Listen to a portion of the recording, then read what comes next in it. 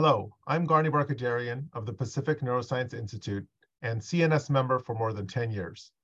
What I love most about being a member is access to cutting-edge science and the opportunities that have advanced my career. I've also gained new colleagues and lifelong friends. Being a CNS member has been so rewarding. The value of membership cannot be defined by a number. Join me and the over 10,000 neurosurgeons who are making a difference in the world. Visit cns.org/membership podcast today.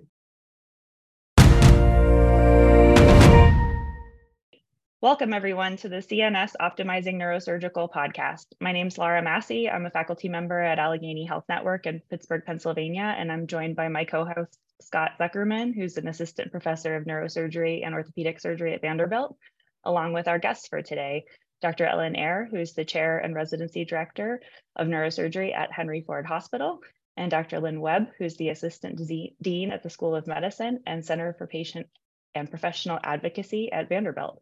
So welcome, everyone. Thanks for being here. Thanks for having us. Scott, would you like to lead us off tonight? Yeah, this is a really important topic that affects all neurosurgeons.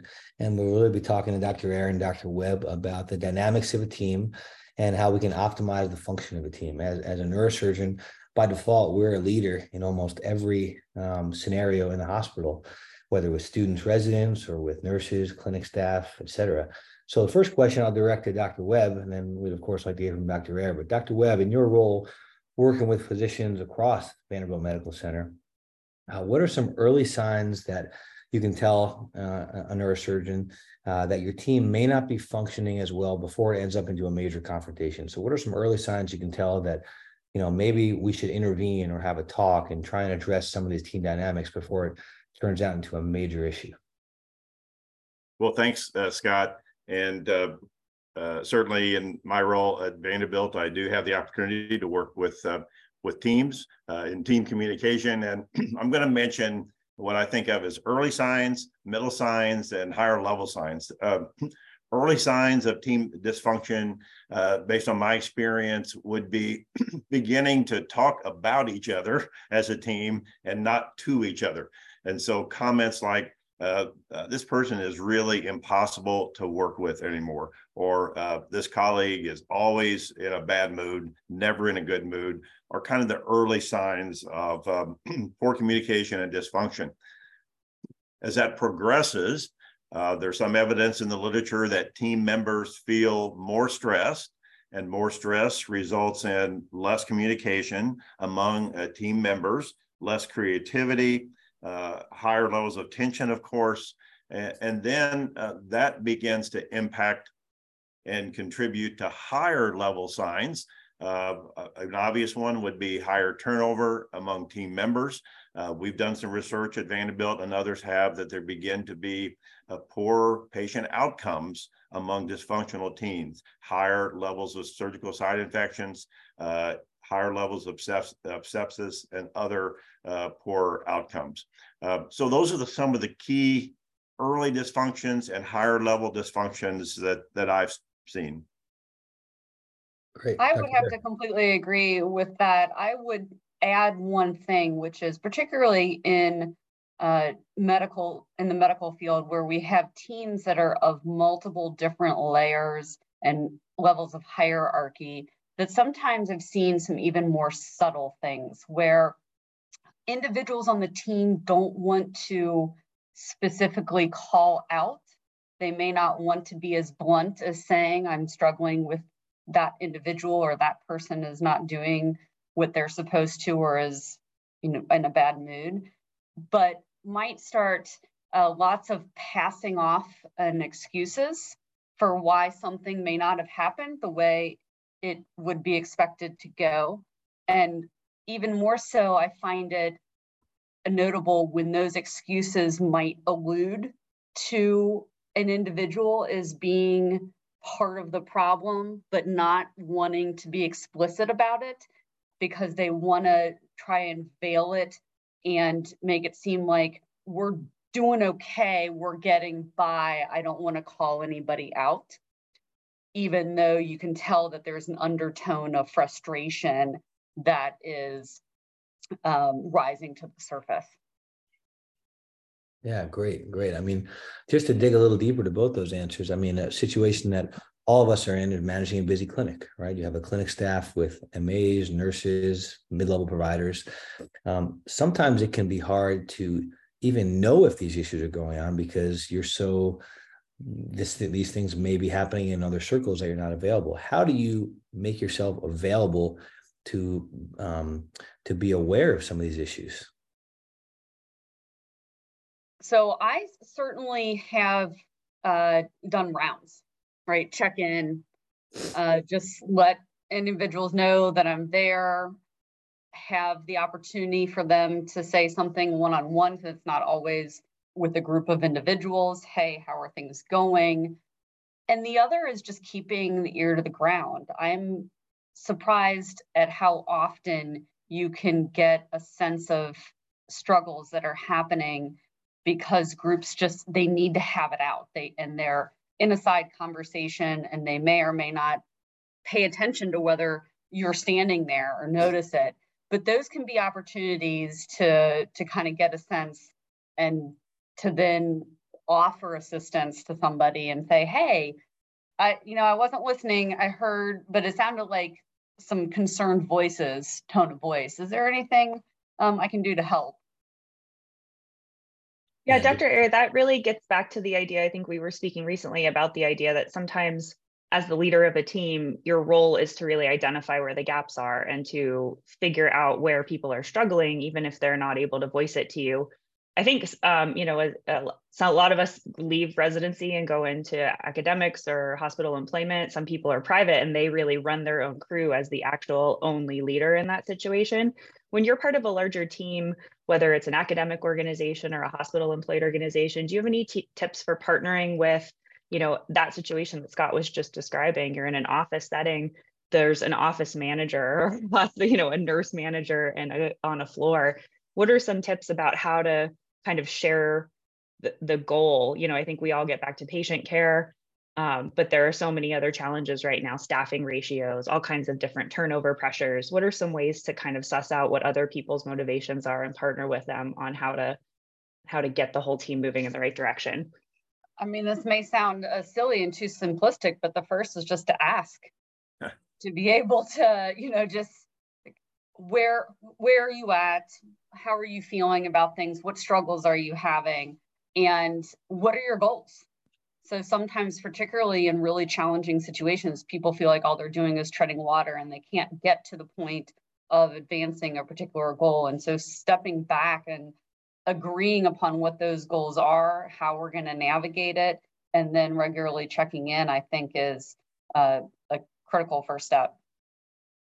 Yeah, Dr. Webb, you probably observe all kinds of different teams working together. What are your thoughts on that?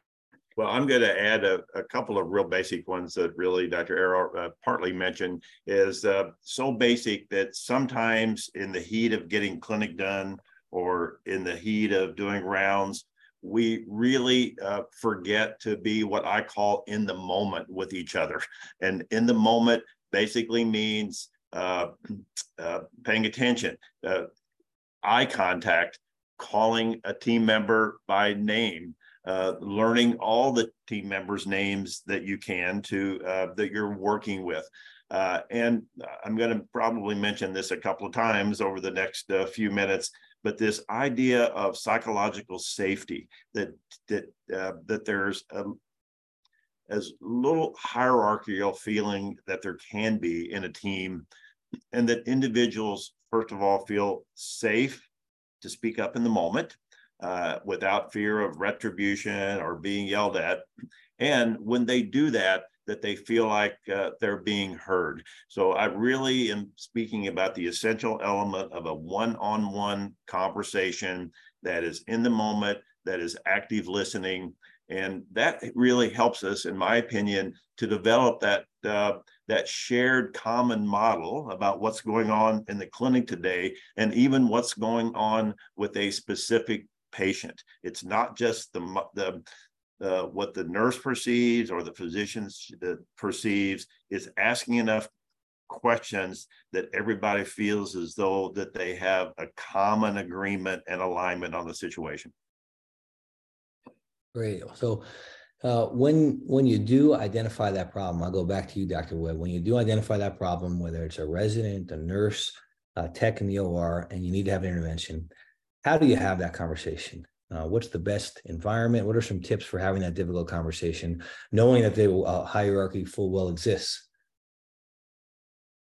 Well, some of you have probably heard the term that we use at Vanderbilt often, and we call it having a cup of coffee with a colleague.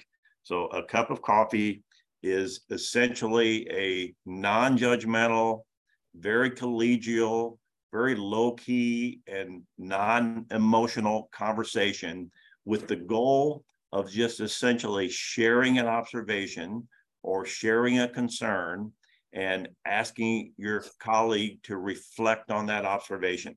It's not trying to decide who's right and who's wrong. It's not trying to make a colleague feel as though that they're incompetent in some way, and you have to tell them that, but it's just sharing an observation. And this cup of coffee conversation at Vanderbilt started with some research by Bill Schaffner and others. And what he found, his research was actually trying to change the prescribing habits of physicians because there was lots of variance in the prescribing habits of antibiotics. And what he found was if you give meaningful stories and data to colleagues, especially healthcare professionals, they tend to self-correct. And so basically just making an observation to a colleague, having a cup of coffee, asking them to reflect, 4 out of 5 times will result in a change of approach, a change in attitude, and that's really something that we talk about a lot here at Vanderbilt. Yeah, Dr. Ayer. Yeah, we also very much promote a culture of feedback. I guess would be the sort of the flip side, or another way of thinking about what Dr. Webb was just talking about, that feedback should be considered a natural thing and should be considered both positive and negative. And unfortunately, we tend to get to these conversations as a serious and a negative one rather than a constant two-way dialogue. And that is what we promote at Henry Ford. So for us, it is about saying, can we touch base? Can we establish what our goals are? Can we talk about how that went? And when we're providing that feedback, very much as Dr. Webb honed in on, it's about repeating or presenting observations, actual events, things that have happened, not senses or feelings, but to be able to share when X happened, Y happened, how did you view that? How did that influence your response? Are there other ways in which we might want to think about that situation? And by doing that, we're just constantly promoting this culture that those conversations are positive and help everybody develop, but also that everybody wants to improve, right? So you don't have the sense of a punitive nature, and we also really promote that this goes both ways. So for instance, it's not just about me giving feedback to faculty or residents or nurses or other team members, is I ask for it. What can I do better? What are things that our team can do better? And by doing so, that makes it a much more open dialogue and one in which people feel that psychological safety to speak up. Yeah, and I like one thing you both said, a prerequisite to these successful conversations is really listening first. There's a great book, make a plug, Chris Voss, it's called Never Split the Difference. He's a negotiator, but he's really a psychologist. And he says the act of actually listening, full listening, no phone, no, alarms going off, not thinking what you're going to say next, but really just listening is rarely done these days because it's exhausting. It takes a lot of focus, but it's really necessary to both the answers that you guys both said.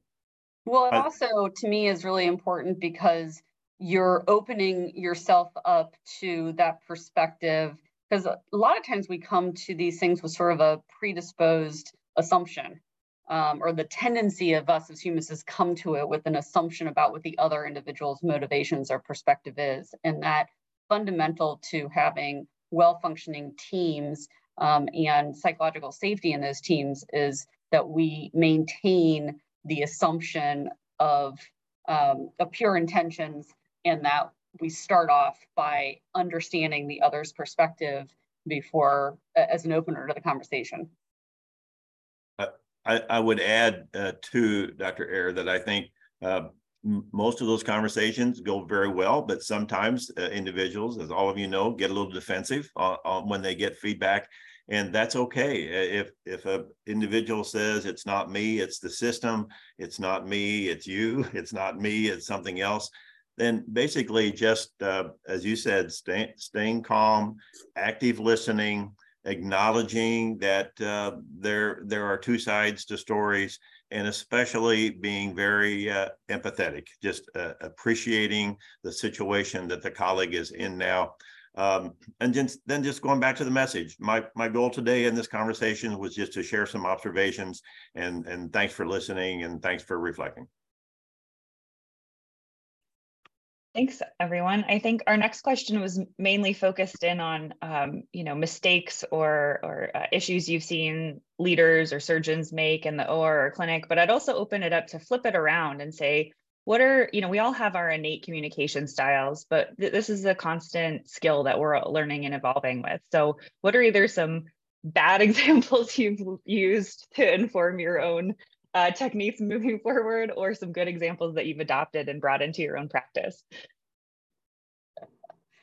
I will say for me, it goes both ways, right? So I'm constantly learning and watching individuals in particular. I will say I've learned a lot from a colleague of mine who will just relax, take a deep breath, and listen, and then take a moment before giving any response. And that is something that I have had to practice. Unfortunately, I think we see more often than we'd like to some poor communication skills, which tends to be rooted in, frustration or anxiety about a situation, and just comes out poorly.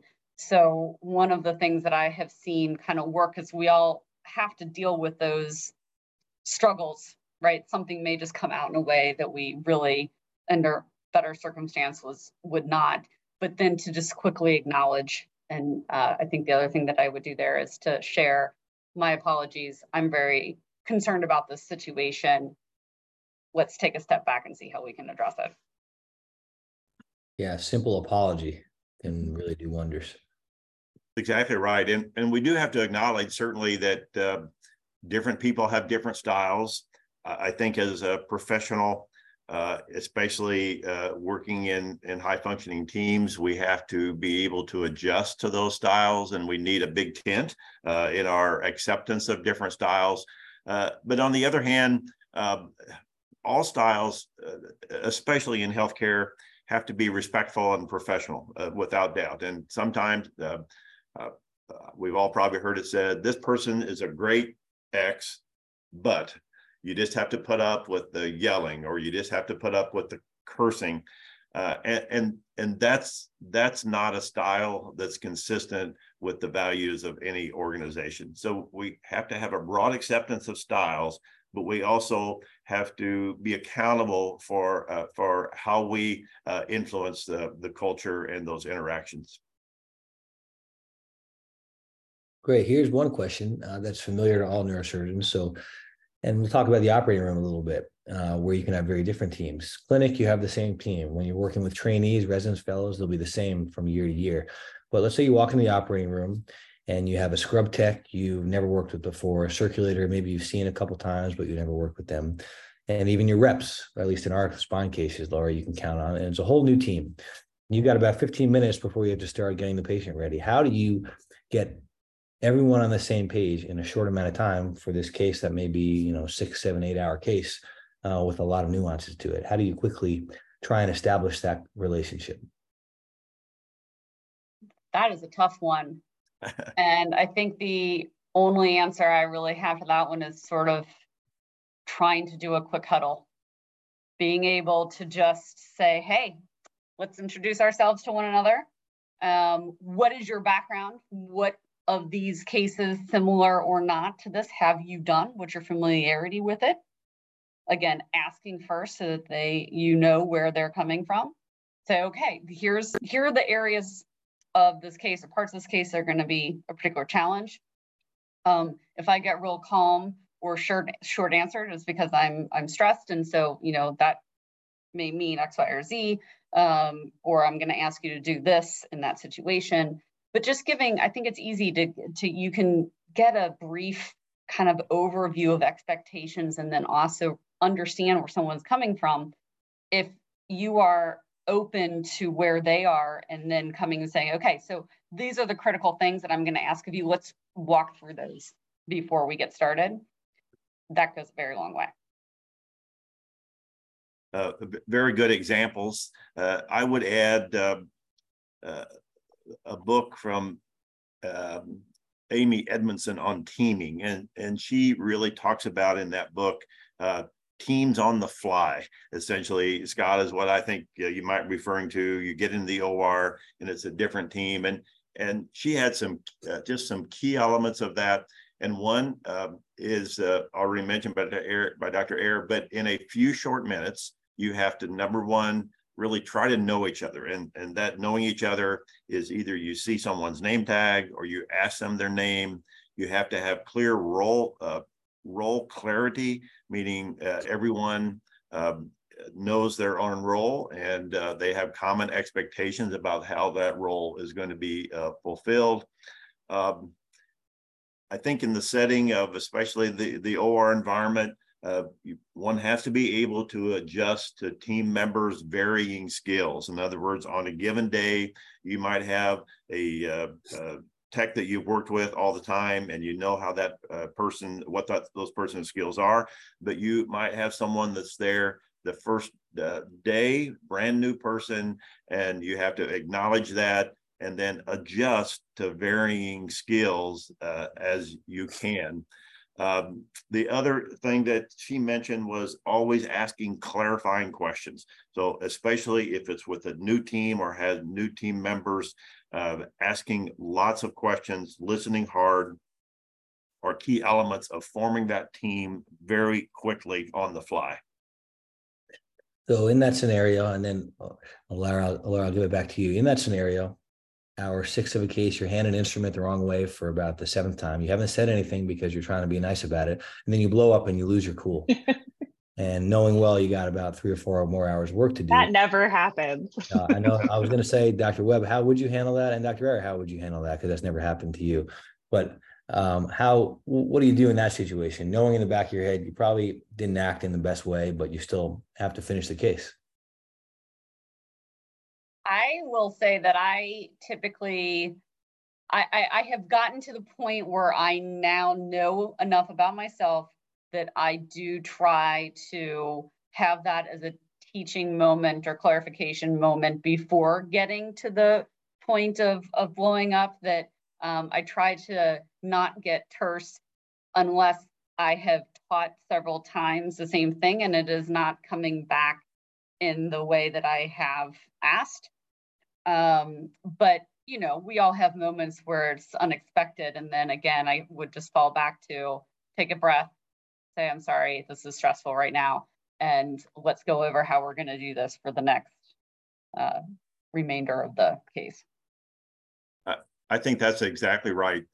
Having those self-awareness skills, as Dr. Ayer said, in the moment is excellent. But sometimes we blow off steam. But normally after we do that, within seconds, we recognize that we may not have made a good decision in doing that, and just acknowledging and apologizing, and hopefully having a team member in that room that in a calm and non-judgmental way might help to point out to you that it's time to take a moment. Let's take a moment. So I agree.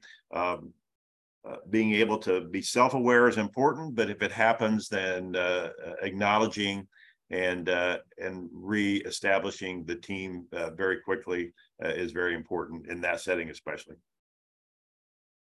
Those have all been such helpful tips. I think, just looking back on it, I think when I look back at the times that I've observed people in the OR, some of the people who are best at leading and at moving through this are people who are reflective in that way. And I haven't always found that to be the case with some of the people that sometimes are still senior to you. If you're in a resident role or even if you're in a leadership role, how do you deal with someone who, I think you kind of started to allude to this, the cup of coffee is probably a good first step, but how do you deal with people who don't have that self-reflection or have those outbursts? And, I guess bringing that back home, it's easy for us as neurosurgeons. We've all been through training. We've experienced this level of stress that we're kind of desensitized to. And I think when an OB nurse walks in to help you out with your case for the first time, that seems like a stressful job, but they're just not used to the same things that we do. And so walking into our room, they're already at a 10 out of 10. And so as Dr. Ayer was saying, like those first few minutes, and as you've been saying, those are the minutes you have to reestablish a little bit of a safety zone. And so if someone doesn't do that to start out with, you're already back at that 10, then how do you, how can you as someone in the room maybe help to bring that down, even if you're not the leader? Dr. Ayer, you begin.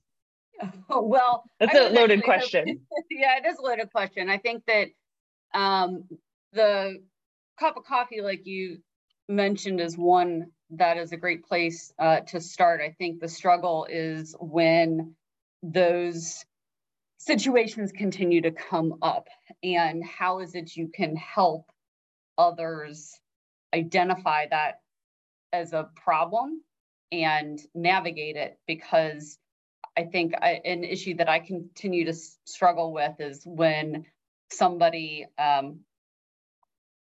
struggles with how they handle some of these situations, but you also very much recognize the stressful situation that has brought about that that sort of response.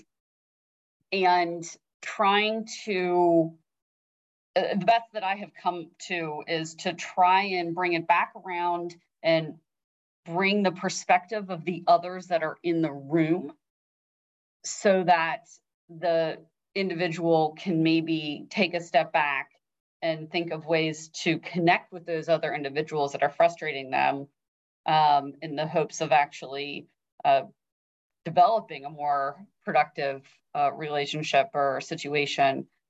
But this is an area that I would love, Dr. Webb, to hear your thoughts on.